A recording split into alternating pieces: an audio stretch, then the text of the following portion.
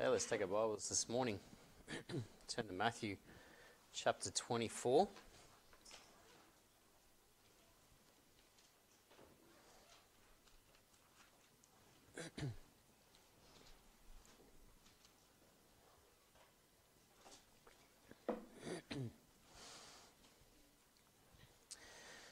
Matthew 24, and we're going to read from verse 32.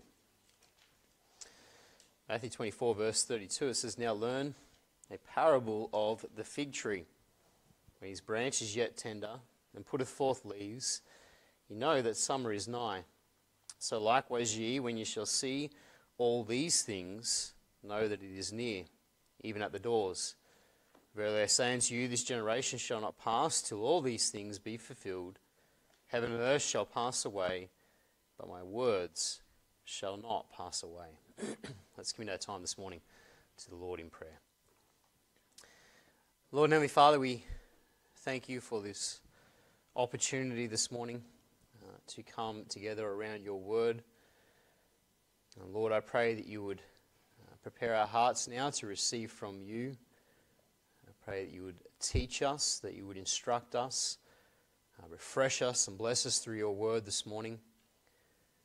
Lord, I pray that you would empower me through the Spirit, that you give me wisdom and guidance as I speak. That, Lord, it would be your words, it would be your thoughts this morning, and that, Lord, you receive all the glory, the honour and the praise. And we pray these things in Jesus' name. Amen. Now, of course, on Sunday mornings we've been considering the parables of our Lord, and most recently we've been looking at the parable similitudes. And this morning we come now to this illustration here of the fig tree, given to us here in verse 32. "Now learn a parable of the fig tree. When his branch is yet tender and putteth forth leaves, you know that summer is nigh." And these words from our Lord, where he speaks about the parable of the fig tree, these words are recorded in all three of the synoptic gospels. You find it here in Matthew 24, also over in Mark chapter 13, and then in Luke 21. We won't bother going to read them, but basically the exact same words are found in both of those passages as well. And so all three of these gospel writers, Matthew, Mark, and Luke, all three record these words, this parable from our Lord. And these words come towards the end of a larger discourse where Christ outlines future events for his disciples. In verse 3 of Matthew 24, we see that these words were spoken privately to his disciples on the Mount of Olives. Verse 3, it says, "And as he sat upon the Mount of Olives, the disciples came unto him privately, saying, Tell us, when shall these things be? And what shall be the sign of thy coming and of the end of the world?"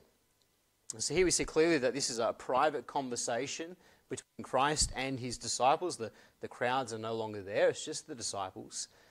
And Mark actually limits it even further. Mark tells us that only 4 of the disciples were there: Peter, James, John, and Andrew. Just turn over there, Mark 13 quickly.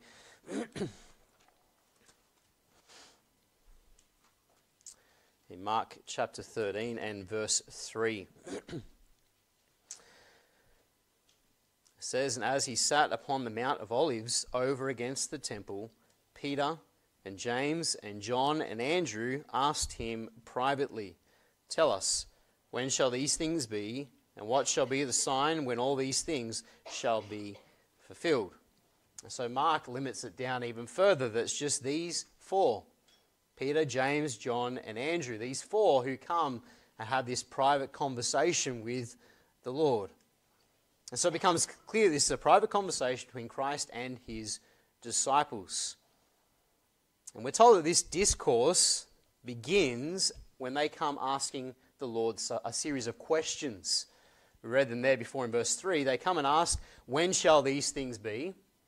And what shall be the sign of thy coming and of the end of the world?" And so essentially they come and they ask him 3 questions in quick succession. And what prompted them to ask these questions? Well, if you remember, a couple of weeks ago we looked at Matthew 23. Now, at the end of chapter 23, Christ there lamented over the judgment that was coming upon Jerusalem, upon the nation of Israel, and upon the temple, how they would be destroyed because of the rejection of him. Just go back to Matthew 23 and verse 37. Christ says, O Jerusalem, Jerusalem, thou that killest the prophets and stonest them which are sent unto thee, how often would I have gathered thy children together, even as a hen gathereth her chickens under her wings, and ye would not. Behold, your house is left unto you desolate, for I say unto you, ye shall not see me henceforth, till you shall say, Blessed is he that cometh in the name of the Lord. And so Christ had prophesied of the coming destruction of Jerusalem and indeed of the temple, and he prophesied that he was going to leave.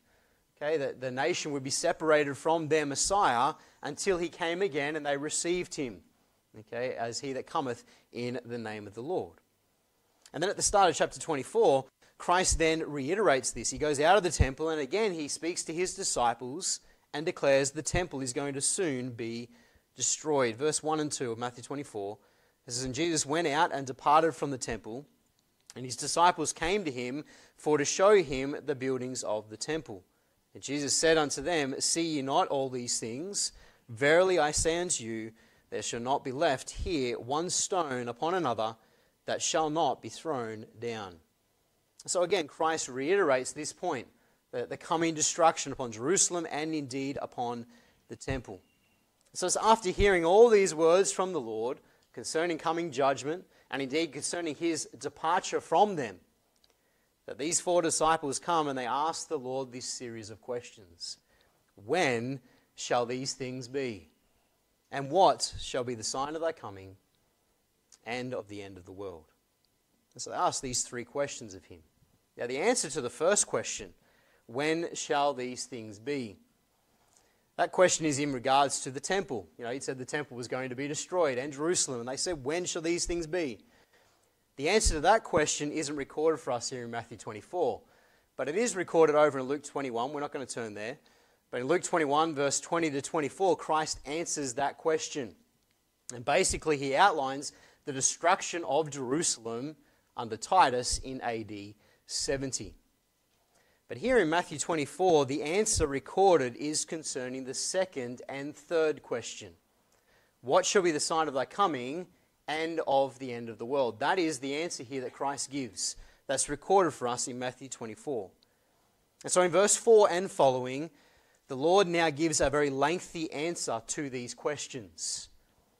And it's important that as we consider Matthew 24 this morning, that we remember that Christ is speaking to Jews. And he is speaking to them about God's program for Israel. This passage, these prophetic truths revealed here, are concerning Israel's future. And they're concerning the Lord's return to rule as their Messiah. Dwight Pentecost, he writes this, the entire passage in Matthew 24 and 25 was written to answer this question concerning the signs of Messiah's coming, which would terminate the age. The Lord is giving the course of the end of the age prior to the establishment of the kingdom as it relates to Israel and Israel's program. And this program is developed in strict chronological order. And so Christ here gives a wonderful insight into future events for Israel, and he outlines them in a chronological order, one after another. And then he gives the parable of the fig tree towards the end of that to drive home his point, that when these events begin to happen, his return and the end of the world is nigh. And so with all that in mind this morning, let's begin by considering the prophetic revelation that Christ gives here, the prophetic revelation. And this is found in verse 4 right down to verse 31. We're not going to read all of it right now, but let's just read from verse 4.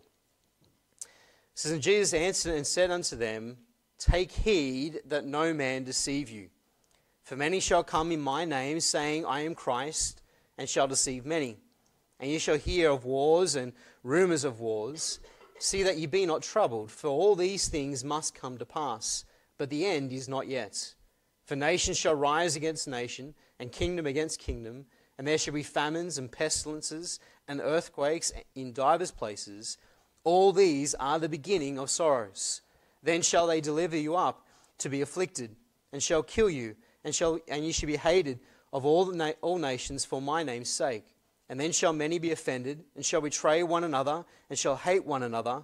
And many false prophets shall rise and deceive many. And because iniquity shall abound, the love of many shall wax cold. But he that shall endure unto the end, the same shall be saved. And this gospel of the kingdom shall be preached in all the world for a witness unto all nations. And then shall the end come. And so Christ here in these verses, he outlines for Israel the future events. Now, as we said, this prophetic revelation here is concerning the nation of Israel. And you've got to keep that in mind when you read Matthew 24. Because if you start thinking it's about the church, you will misinterpret it. Okay? The church here is not in view. In fact, chronologically, the church is already in glory. The rapture has already taken place. Turn over to 1 Thessalonians chapter 4. We know this passage well, I'm sure, but it's a glorious passage. 1 Thessalonians chapter 4.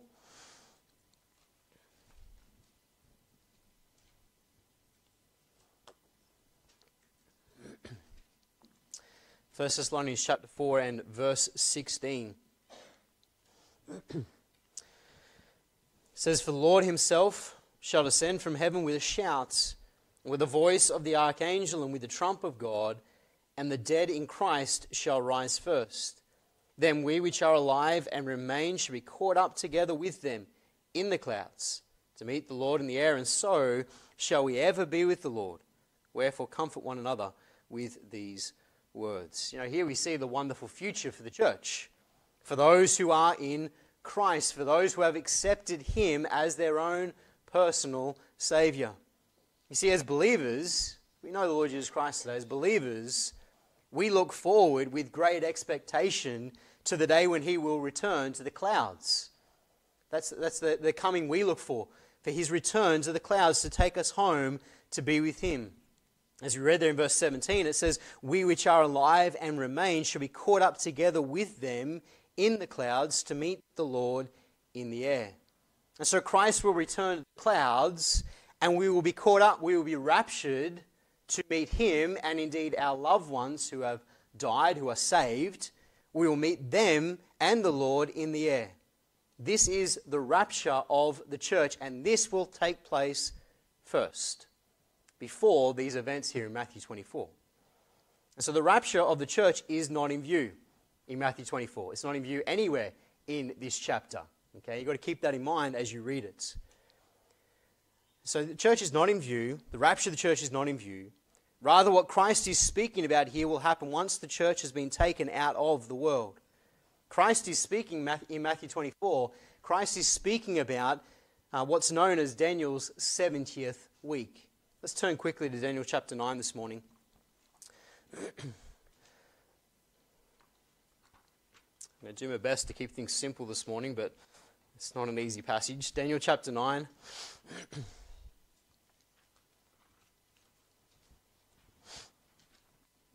In Daniel chapter 9, and let's read from verse 24.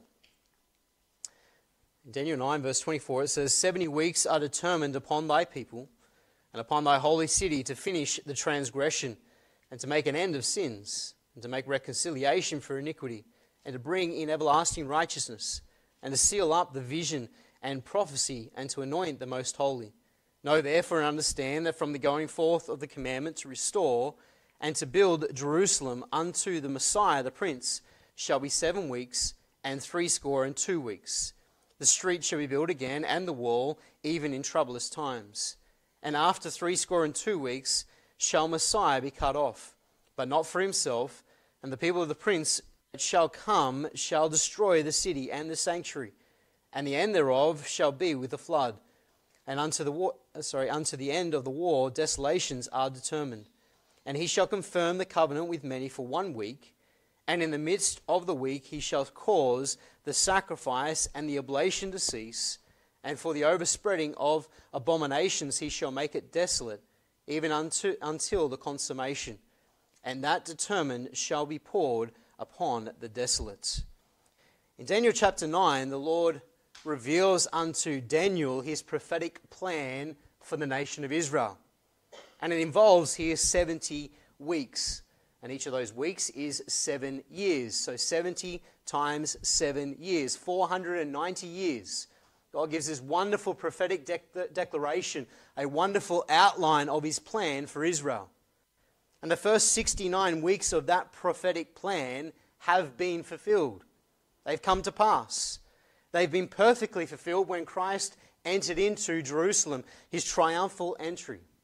It's been perfectly fulfilled. And so that leaves just 1 week of this prophetic plan yet to be fulfilled. It leaves the final week, that final 7 years of God's plan for Israel to be fulfilled.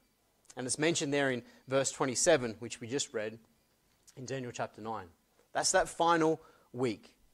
And so it's the events of that final week, that final 7-year period, known as Jacob's trouble, known as the tribulation, that's the period that Christ is focusing on here this morning in verse 4 and following. He's talking about that final 7 years. And Christ's words here this morning can be divided into 3 sections. The first section, verses 4 through to 8, describes for us the first half of the tribulation, the first 3.5 years. Let's just read from verse 4 again.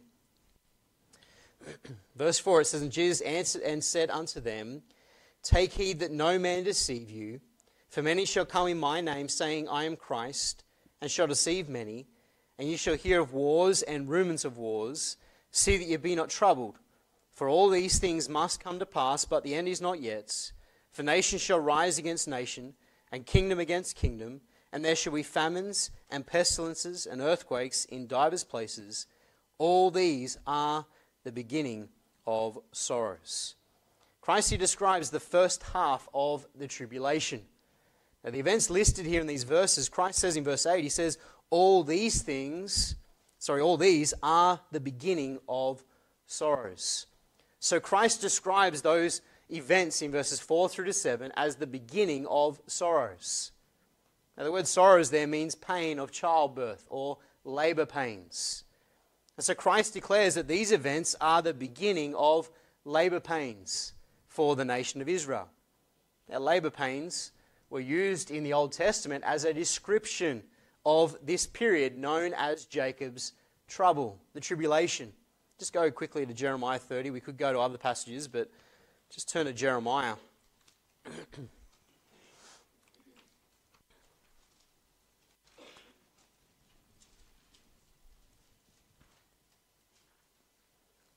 In Jeremiah chapter 30 and verse 6. Jeremiah 30, verse 6, it says, Ask ye now, and see whether a man doth travail with child. Wherefore do I see every man with his hands on his loins as a woman in travail, and all faces are turned into paleness. Alas, for that day is great, so that none is like it. It is even the time of Jacob's trouble, but he shall be saved out of it. We see this idea of labor pains, and it's connected with this idea of Jacob's trouble. This period is a time of trouble for God's people, a time of affliction. And it's designed to bring them to repentance. That's the whole point of the tribulation of Jacob's trouble, is to bring them to repentance. It's designed to prepare them for his return. And so they will go through labor pains before they see the salvation of the Lord as he comes again. And so the events listed here in verse 4 through to 8 are the beginning of this period of time, the beginning of these labor pains. And so it's no surprise then to see that these events in verse 4 through to 7, these events line up with the events listed in Revelation chapter 6, which is the beginning of the tribulation with the seal judgments. Now for time's sake, we're going to briefly discuss these this morning. And so turn to Revelation 6 and keep your finger in Mathew 24, because we're going to sort of turn back and forth between both passages.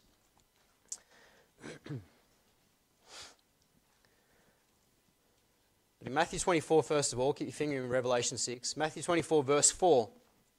It says, And Jesus answered and said unto them, Take heed that no man deceive you, for many shall come in my name, saying, I am Christ, and shall deceive many.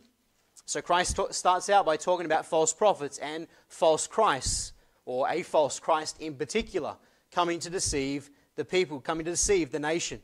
Revelation chapter 6, verse 1. It says, "And I saw when the Lamb opened one of the seals, and I heard, as it were, the noise of thunder, one of the four beasts saying, 'Come and see.' And I saw, and behold, a white horse, and he that sat on him had a bow, and a crown was given unto him, and he went forth conquering and to conquer." Revelation 6 begins with the first seal being opened, and you have the Antichrist appearing. Okay, the rider on the white horse here is the Antichrist, and he will appear soon after the rapture of the church, and he will come to deceive the nations. And in particular, he will come as a peacemaker and sign an agreement with the nation of Israel to be their protector. And then in Matthew chapter 24, verse 6, it goes on, Christ says, "And ye shall hear of wars and rumours of wars. See that ye be not troubled, for all these things must come to pass, but the end is not yet." And so Christ goes on and says that there will be wars. Nation will rise against nation. In Revelation 6, verse 3, it says, "And when he had opened the second seal, I heard the second beast say, 'Come and see.' And there went out another horse that was red, and power was given to him that sat thereon to take peace from the earth, and that they should kill one another, and there was given unto him a great sword." And so in Revelation 6, we see the second seal open. We see a rider now on a red horse. And this rider goes forth to take peace from the earth, bringing war between the nations. In verse 7 of Matthew, Christ goes on and says, "For nation shall rise against nation, and kingdom against kingdom, and there shall be famines and pestilences and earthquakes in divers places."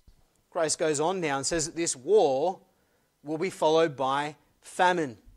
Revelation 6, verse 5, it says, "And when he had opened the third seal, I heard the third beast say, 'Come and see.' And I beheld, and lo, a black horse, and he that sat on him had a pair of balances in his hand. And I heard a voice in the midst of the four beasts say, 'A measure of wheat for a penny, and 3 measures of barley for a penny. And see, thou hurt not the oil and the wine.'" Revelation 6, with the third seal, the black horse. And we see this time the incredibly high price that food will cost in the tribulation. A penny speaks of a day's wages. And so this points to famine. It points to a shortage of food, exactly as Christ said in Matthew 24. And then finally in Matthew 24, verse 7, Christ says at the end of the verse, he says, "And pestilences and earthquakes in divers places." Christ says there will be pestilences, earthquakes, which of course are going to lead to the death of many people. In Revelation 6, verse 7, it says, "And when he had opened the fourth seal, I heard the voice of the fourth beast say, 'Come and see.' And I looked and beheld a pale horse, and his name that sat on him was Death, and hell followed with him, and power was given unto them over the fourth part of the earth, to kill with the sword, and with hunger, and with death, and with the beasts of the earth."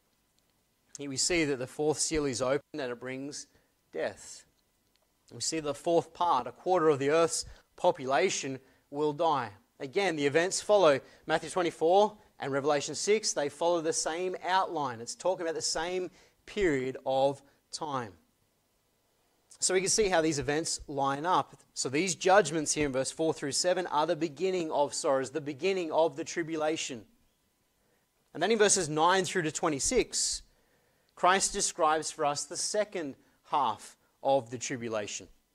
In verse 9 we read, "Then they shall deliver you up to be afflicted, and shall kill you, and ye shall be hated of all nations for my name's sake." In verse 9 it begins with the word "then." It indicates for us a shift or a change that now takes place. After the beginning of sorrows, then something takes place. After the beginning of sorrows, there is a change. There is a period now of great persecution, verse 9 says. Okay, "Then they shall deliver you up to be afflicted, and shall kill you, and you shall be hated of all nations for my name's sake." So there's now going to be a time, a period of great persecution against God's people, against the nation of Israel. And the turning point, the beginning of this great persecution, is described for us in verse 15.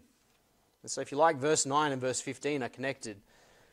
Verse 15 it says, "When ye therefore see the abomination of desolation spoken of by Daniel the prophet, stand in the holy place. Whoso readeth, let him understand." Here in verse 15, Christ speaks of the abomination of desolation, which was what Daniel prophesied would occur in the middle of the tribulation, in the middle of that week, in the middle of those 7 years. Just turn back quickly, Daniel chapter 9. Just read that verse again. Daniel 9, verse 27. This is what Christ is speaking about here in verse 15. Daniel 9, verse 27, it says, "And he shall confirm the covenant with many for 1 week, and in the midst of the week he shall cause the sacrifice and the oblation to cease. And for the overspreading of oblations he shall make it desolate, even until the consummation. And that determined shall be poured upon the desolate." And so Christ is speaking about exactly that. Verse 27 of Daniel chapter 9, the abomination of desolation. When the Antichrist will break his covenant with Israel. In the midst of the week, in the midst of that 7 years, after 3.5 years, he'll break his covenant with Israel. He'll enter into the temple, he will desecrate the temple of God, and he'll proclaim himself to be God in the place of the Lord. And here in Matthew 24, Christ declares that when they see this happening, when Israel sees this happening, he says you need to flee to the mountains and await for his coming. Look in verse 16 of Matthew 24. It says, "Then let them which be in Judea flee to the mountains. Let him which is on the housetop not come down to take anything out of his house, neither let him which is in the field return to take his clothes. And woe unto them that are with child, and to them that give suck in those days. But pray ye that your flight be not in the winter, neither on the Sabbath day. For then shall be great tribulation, such as was not since the beginning of the world to this time, no, nor ever shall be. And except those days should be shortened, there should no flesh be saved. But for the elect's sake, those days shall be shortened. Then if any man shall say unto you, Lo, here is Christ, or there, believe it not. For there shall arise false Christs and false prophets, and shall show great signs and wonders, insomuch that if it were possible, they shall deceive the very elect. Behold, I have told you before. Wherefore, if they shall say unto you, Behold, he is in the desert, go not forth. Behold, he is in the secret chambers, believe it not." Christ here declares that when they see the abomination of desolation, the Antichrist break his covenant, the Antichrist desecrate the temple, they had to flee to the mountains and await for his coming. And again, this fits with Revelation. This time with chapter 12. Just quickly turn there, Revelation 12. I know we're turning to a lot of passages this morning. I hope you're following and keeping up. Revelation 12 and verse 12. It says, "Therefore rejoice, ye heavens, and ye that dwell in them. Woe to the inhabitants of the earth and of the sea. For the devil is come down unto you, having great wrath, because he knoweth that he hath but a short time. And when the dragon saw that he was cast unto the earth, he persecuted the woman which brought forth the man-child. And to the woman were given 2 wings of a great eagle, that she might fly into the wilderness, into her place, where she is nourished for a time and times and a half a time from the face of the serpent. And the serpent cast out of his mouth water as a flood after the woman, that he might cause her to be carried away of the flood. And the earth helped the woman, and the earth opened her mouth and swallowed up the flood, which the dragon cast out of his mouth. And the dragon was wroth with the woman, and went to make war with the remnant of her seed, which keep the commandments of God, and have the testimony of Jesus Christ." The woman here is, of course, the nation of Israel. It talks about them taking the wings of the great eagle and flying to their place in the wilderness. It's exactly what Christ is speaking about here in Matthew chapter 24. And so we see this idea that in the middle of the tribulation, there's a turning point. There's a turning point. Great persecution comes against Israel, and they're forced to flee from their land. And then verses 10 through to 14, which we haven't touched on yet, verses 10 to 14 give us, if you like, a general description of the times. Let's just read those verses. Verse 10, it says, "And then shall many be offended, and shall betray one another, and shall hate one another, and many false prophets shall rise and shall deceive many. And because iniquity shall abound, the love of many shall wax cold. But he that shall endure unto the end, the same shall be saved. And this gospel of the kingdom shall be preached in all the world for a witness unto all nations, and then shall the end come. And so verses 10 to 14 seem to give us a general description of this period of time. We see that there will be false prophets who will deceive many, verse 10 to 12, as we just read. And then there will also be those who are faithful unto his coming, verse 13. But he that shall endure unto the end, the same shall be saved. And this gospel of the kingdom shall be preached in all the world for a witness unto all nations, and then shall the end come. And so there's going to be those who are deceived, but there's going to be those who remain faithful, okay, and await for the coming of the Messiah. And Revelation 14, don't turn there, Revelation 14 verse 1 speaks of the 144,000 Jews who will be sealed and stand firm as his faithful witness through these times until Christ comes. And so we can see how verse 9 through to 26 describes for us the second half of the tribulation, and Israel now awaiting the return of their Messiah. And then verse 27 to 31, Christ describes his triumphant return. Verse 27 says, For as the lightning cometh out of the east, and shineth even unto the west, so shall also the coming of the Son of Man be. For wheresoever the carcass is, there will the eagles be gathered together.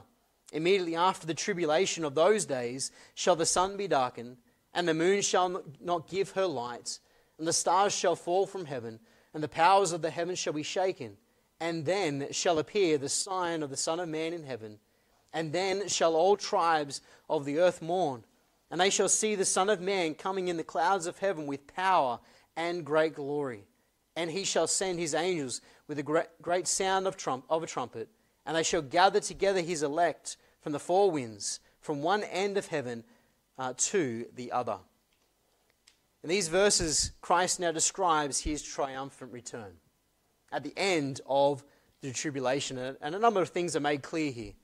The first is that his return will come immediately after the tribulation. Verse 29, it says immediately after the tribulation of those days. And so it's immediately. Christ's return concludes the tribulation. It brings it to an end when he returns. And we see secondly that he will return after an announcement of a sign in the heaven. Verse 30. And then shall appear the sign of the Son of Man in heaven. And we're not told what this sign will be, but it will be a sign declaring that Christ is coming. Now we've seen a number of signs already, haven't we? In verse 4 through to 26, we've seen a number of signs, a number of events that will happen. But this sign is something unique. This is something different that will be visible unto all. And so Christ's sign will be there in the heavens, and then he will return with great power and glory. As it says there in verse 30, and then shall appear the sign of the Son of Man in heaven, and then shall all the tribes of the earth mourn, and they shall see the Son of Man coming in the clouds of heaven with power and great glory. And so Christ's coming now will be something that is very public. The whole world will see his second coming. They will know that Christ has come. And he will then gather his people, verse 31, and he shall send his angels with a great sound of a trumpet, and they shall gather together his elect from the four winds, from one end of heaven to the other. Christ will gather the elect, and it's talking about Israel. He'll gather Israel, those who have trusted him, and he will rule and reign as their king for 1,000 years. He will bring in the millennial kingdom. So Christ here in these verses outlines these wonderful events that will unfold for Israel leading up to his return. We have 7 years of tribulation divided into two halves before his triumphant return to rule and reign. And it's after this prophetic revelation that Christ now gives us the parable of the fig tree. And we had to go through that this morning because that's the context, isn't it? That's what this parable is all about. That's the context. And so let's consider now, secondly, this morning, the image of the parable. The image of the parable. Let's just read verse 32. He says, Now learn a parable of the fig tree. When his branch is yet tender, and putteth forth leaves, ye know that summer is nigh. So likewise ye, when ye shall see all these things, know that it is near, even at the doors. Christ instructs his disciples, he says, learn a parable of the fig tree. Now the word translated learn here means increase one's knowledge. And in particular, it's used in the Word of God to speak of spiritual knowledge, to speak of spiritual learning. And so Christ exhorts them to learn a spiritual truth, to gain spiritual understanding by looking at the fig tree. At the end of verse 32, it tells us what it is that they are to take notice of. Okay, verse 32, Now learn a parable of the fig tree.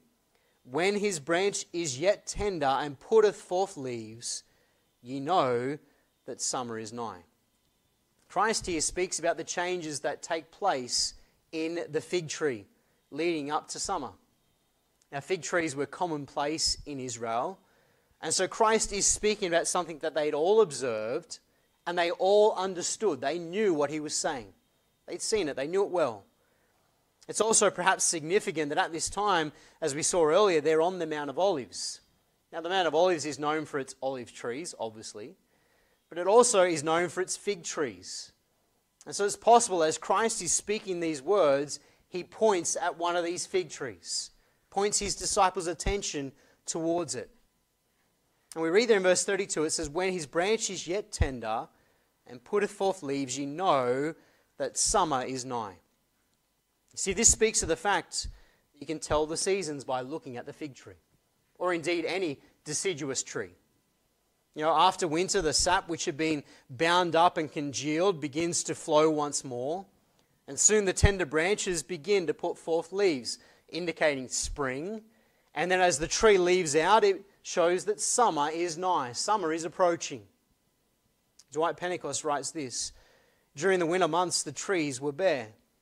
People who had long endured the cold, damp winter were looking forward to the coming of summer.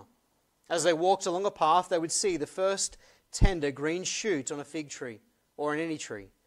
This green growth was a sign to them that what they were looking for and what they knew eventually would come was not far off. A process had begun that would eventuate in summer. You see, the parable here speaks of signs that indicate the arrival of a certain event. That's the whole image here. Christ says, look at the fig tree. When you see those new shoots, you know summer is coming. Nothing's going to prevent it. It is coming. And that's the whole point here. Christ says, when you see these things, you know I am coming. Verse 33. He says, So likewise, ye, talking to Israel, when ye shall see all these things, know that it is near, even at the doors. Christ declares for us the spiritual lesson here. He says, just like the fig tree when it buds, he says, when you see that, you know summer is coming. He says, when you, as the people of Israel, when you see these events that are prophesied here in verse 4 to 26, when you see these things begin to unfold, Israel can know for a certainty that their Messiah is coming. Dwight Pentecost again, he writes this, By these things, Christ was referring to all the signs given in verse 4 to 26. Christ was saying that the appearance of the first of these signs would serve notice to Israel the Messiah was coming. The sign would serve notice of his coming in the way that the first green shoot serves notice to those who have endured the long winter that spring is on the way. You know, for Israel, they're in a winter, aren't they? You see, when they see these shoots, when they see these events begin to happen, they know that summer is coming. They know their Messiah is on his way. And Christ then adds to this the words of verse 34. He says, Verily I say unto you, this generation shall not pass till all these things be fulfilled. Christ indicates that once these signs begin, his return will soon follow. You see, he says, this generation shall not pass till all these things be fulfilled. The generation that he's referring to here is those who are alive when the tribulation begins. That generation who are alive and witness the beginning of these things to unfold, they will also witness his return. And so they're not going to have to wait long, are they? They don't have to wait long. As we said already this morning, the tribulation lasts 7 years, no more. And then Christ will come with great power and glory.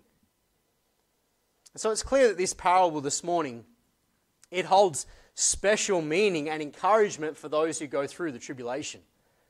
I don't know about you, but if I was one of those who was unsaved and here during the tribulation, this passage is going to be a place of comfort. This is a passage for those who believe in the tribulation and come to the Lord.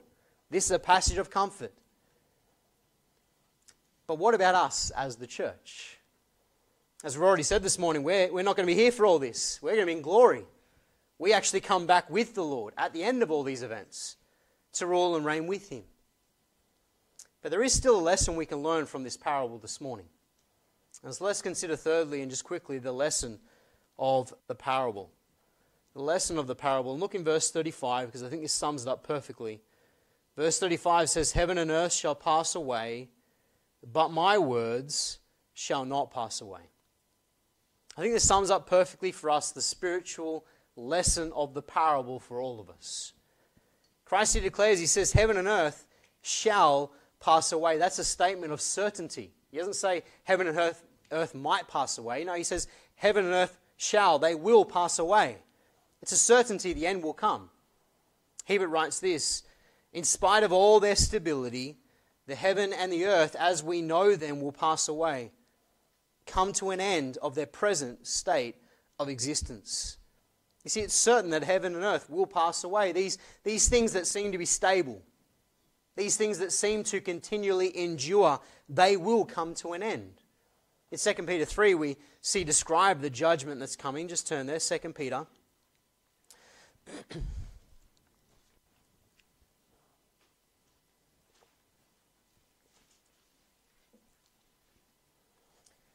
In 2 Peter chapter 3 and verse 10,